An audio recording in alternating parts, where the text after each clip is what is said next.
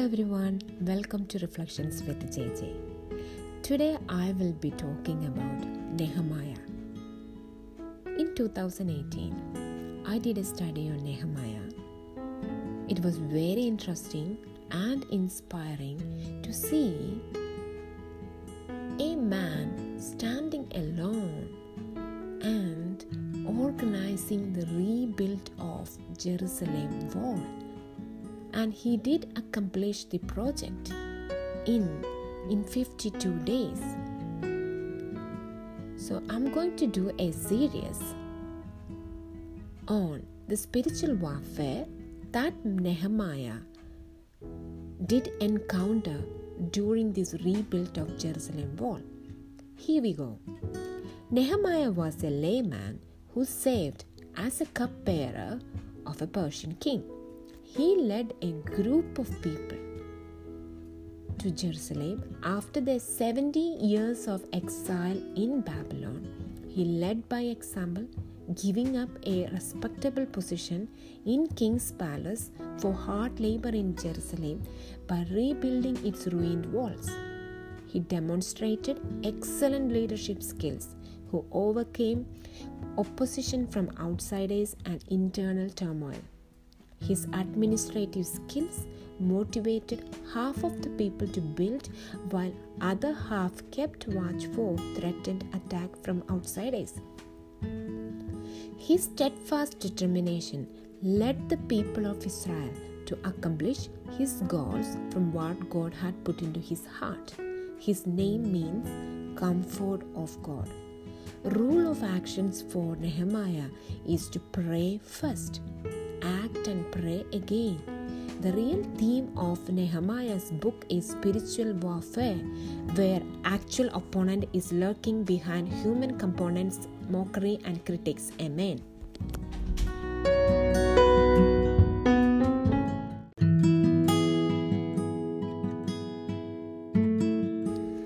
Hello everyone, welcome to Reflections with JJ. Here we go again, the part 2 of Nehemiah's spiritual warfare. Nehemiah was a man of prayer. His weapons were fasting and prayer at any circumstances. When we read the book of Nehemiah, we could see at many instances Nehemiah used to pray before anything he does. Any challenges, any problems, even before the king, he first prayed. He did not disclose to anyone his burden until he examined himself the present situation of Jerusalem, but he kept on praying, mourning, weeping and confessing forefathers and their sins. He was an excellent leader to identify the trouble and communicate to the people about the significance of rebuilding and to reassure them that we together rebuild it with God is on our side. He stood strong before enemy, proclaiming the God's promises. That's wonderful. So in this book, we could see 3 prominent enemies. The first one, Sanballat, Horonite means sacred-hearted, was the governor of Samaria, main enemy. The second one is Tobiah, and he was an Ammonite, means Jehovah is good, an enemy with a strange name, who represents flesh and sinful nature. Third one, Geshem.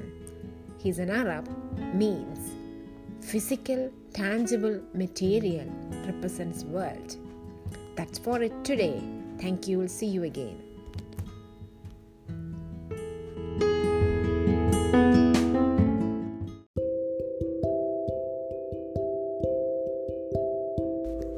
Hello everyone, welcome back to Reflections with JJ.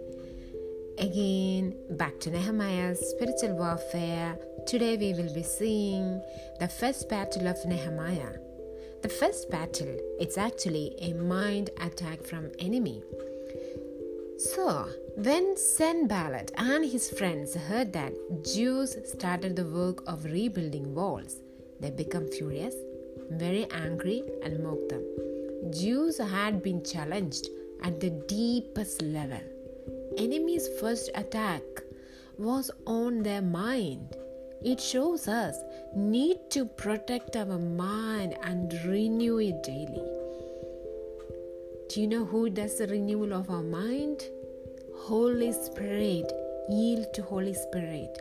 Satan's first step is to get our mind with confusion, fear, and doubt. And if he is successful in capturing our mind, he captures our emotions, then our will, lastly our actions. So be sober-minded. Yield to Holy Spirit. Holy Spirit should be the traffic controller of our mind. Amen.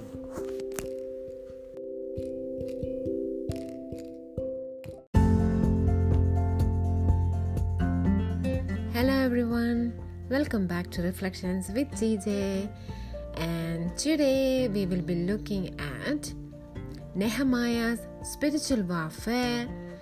So the second battle of Nehemiah. The second battle of Nehemiah is the physical attack from enemy. Enemies gathered together to attack and destroy God's people. When they heard that the repair of walls went on, they couldn't withstand it. So enemy tries to weaken our desire for God through consistent attacks. Our response should be stand strong in faith. Chapter 4 reveals that Sanballat was pushing hard. Jews felt threat, and they said over 10 times that enemy might get us wherever we turn. Then losing faith. Satan goes for our weakness. Hence, if we haven't built walls of protection in our exposed areas, we are always vulnerable to their attack.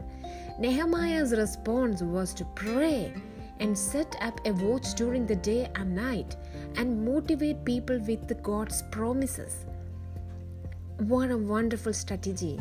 He had good faith in his God and stood strong. Half of the people carried on the work, while other half held the spears, shield, bows, and breastplates. They worked hard without losing their focus and had put on armor to fight back the enemies. Put on the full armor of God so that we will be able to stand firm against the schemes of devil, Paul says in Ephesians. So the first strategy Nehemiah had, stand and resist. Being alert and watchful with the spiritual weapons while keeping on the work of kingdom. From the high priest to leaders, rulers and laymen, all were involved in repairing the walls. They started with the repairs in the front of the house. Rebuilding and renewing start from us. The second was unity. The work is great and expansive, and we are separated from one another. At whatever place you hear the trumpet, rally towards there. They took a decision, understanding the depth of responsibility, being a child of God, and working hand to hand to be a family of God is essential to fight against the enemy. Christian life is a joint effort to guard and build. Amen.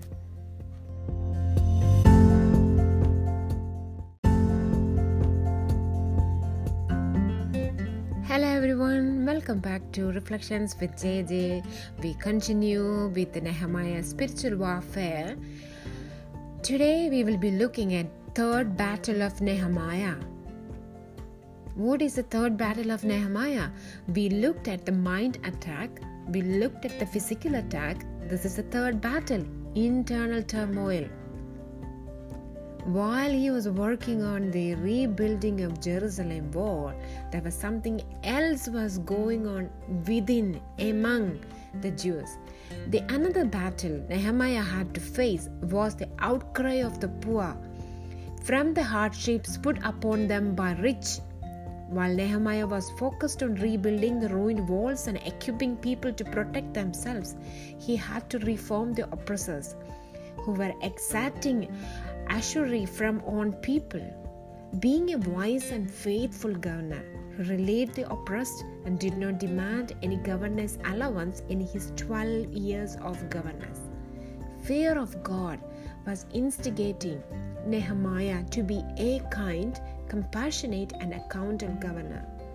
Fear of God and fruits of Holy Spirit enable us to be a pure child of God, to love one another and serve others. Purity of heart matters when we deal with attack of enemy. Amen.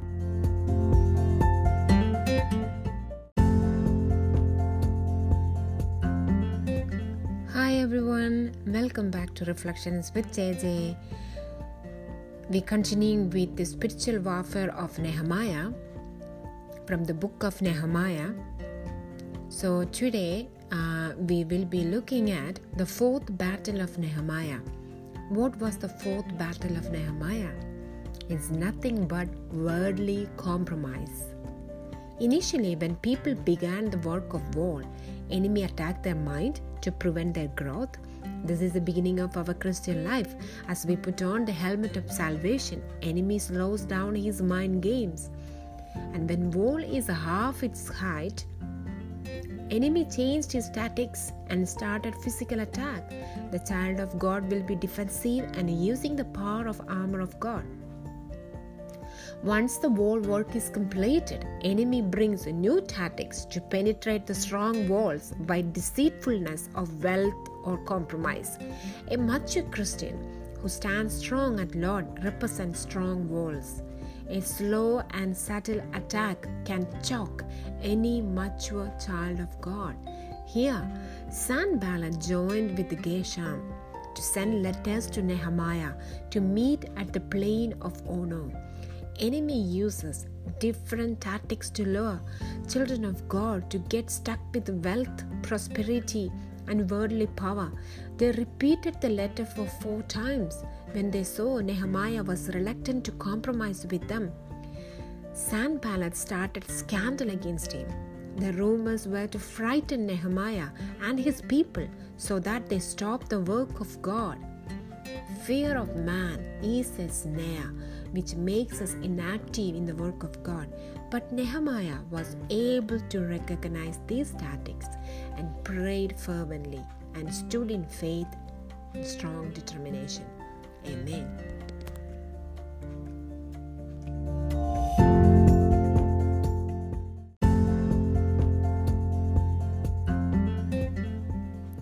Hello everyone, welcome back to Reflections with JJ. We continue with the spiritual warfare and what Nehemiah did experience while he was rebuilding the ruined wall of Jerusalem. So, the fifth battle, Angel of Light. When the enemy saw their plans were not effective to finish off Nehemiah, they hired a man. So in the previous episode, we saw his enemies were sending him letters, blackmailing him. But now, because their plots were failed, they hired a man to prophesy to him, to hide in the house of God. This was a plot against Nehemiah. The gift of discernment and true knowledge of God's word protected Nehemiah from adversary plot of enemy. He was a man of integrity whose life was wholly dependent on the word of God. As in the book of Isaiah says, the glory of the God is a rare guard of us. Amen.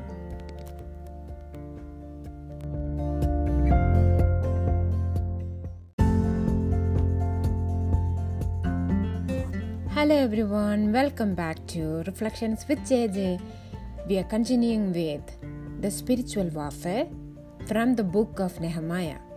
So today will be the last part of this series, the sixth battle of Nehemiah, enemy inside the house of God. So by this time, we could see from the Bible, like he has accomplished that project, rebuilding the ruined walls of Jerusalem.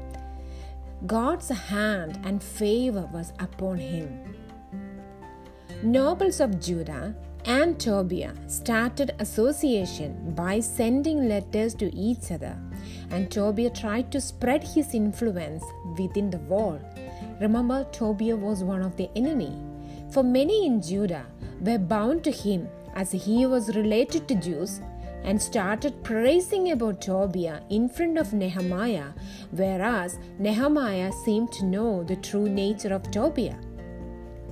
Eliasib, the priest who was appointed over the house of God, related to Tobiah, had prepared a large room for him even after the Jews took a decision to separate Israel from Ammonites, as it was written in the book of Moses that no Ammonite or Moabite should ever be admitted into the assembly of God, because they had not met the Israelites with the food and water, but had hired Balaam to call a curse down on them.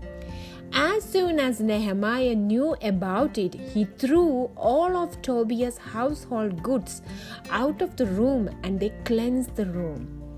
It is a serious matter to be looked at. How does an enemy sneak inside the house of God?